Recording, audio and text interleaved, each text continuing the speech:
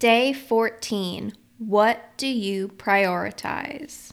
Hello again, and welcome to day 14 of Heal Your Trauma Mama. Over the course of these 30 days, my hope is for you to become more aware of yourself and the strength that you have in motherhood. I hope this allows you the time to look deep and heal so that you can be more present and look at motherhood in a whole new way.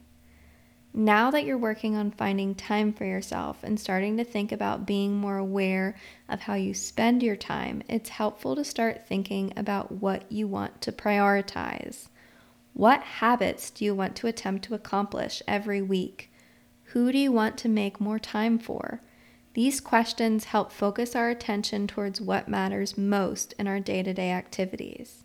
Many times with trauma, we can feel lost and isolated and feel like we're all alone and the only ones having the thoughts that we're currently experiencing. By taking a moment to refocus on what matters most and making an effort to do these things helps alleviate those feelings. Start by thinking of 3 main areas you wish to focus on. This can be home, work, friends, family, activities, finances, basically whatever you feel most drawn to. From there, create a list of things to fall under each category. For example, let's say you pick home to be an area you wish to prioritize, and the 3 things you list under this category are home-cooked meals, making your bed, and watering your plants.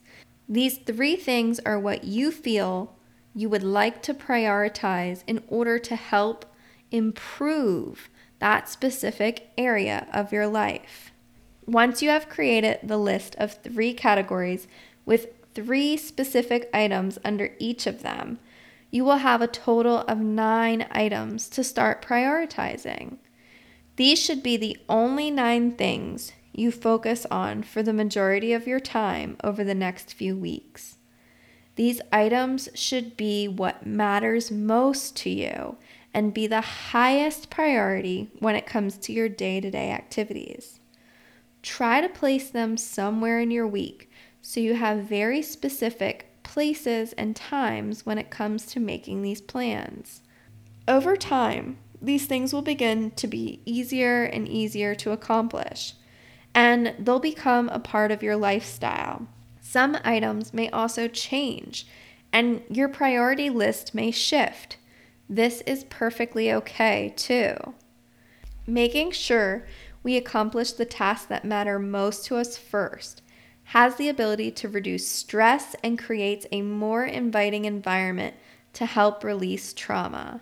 Some of these tasks may even be journaling, talking with a therapist, or physical activities specifically designed to heal from trauma-related experiences. Having the ability to create a main list of priorities helps us see what matters most to us and gives us a vision to work towards. From here, we can also prioritize our time and make more space in our healing process. This concludes day 14 of our 30 days to heal your trauma mama. Please continue on to day 15 and follow along on the journey and know that it is absolutely possible to heal from the trauma that may be present in your life at this moment. And you deserve it. If this is something that has been helpful, please share it with others, tag us on Instagram, feel free to message me directly, and share what you liked about the episode and interact with us along the way.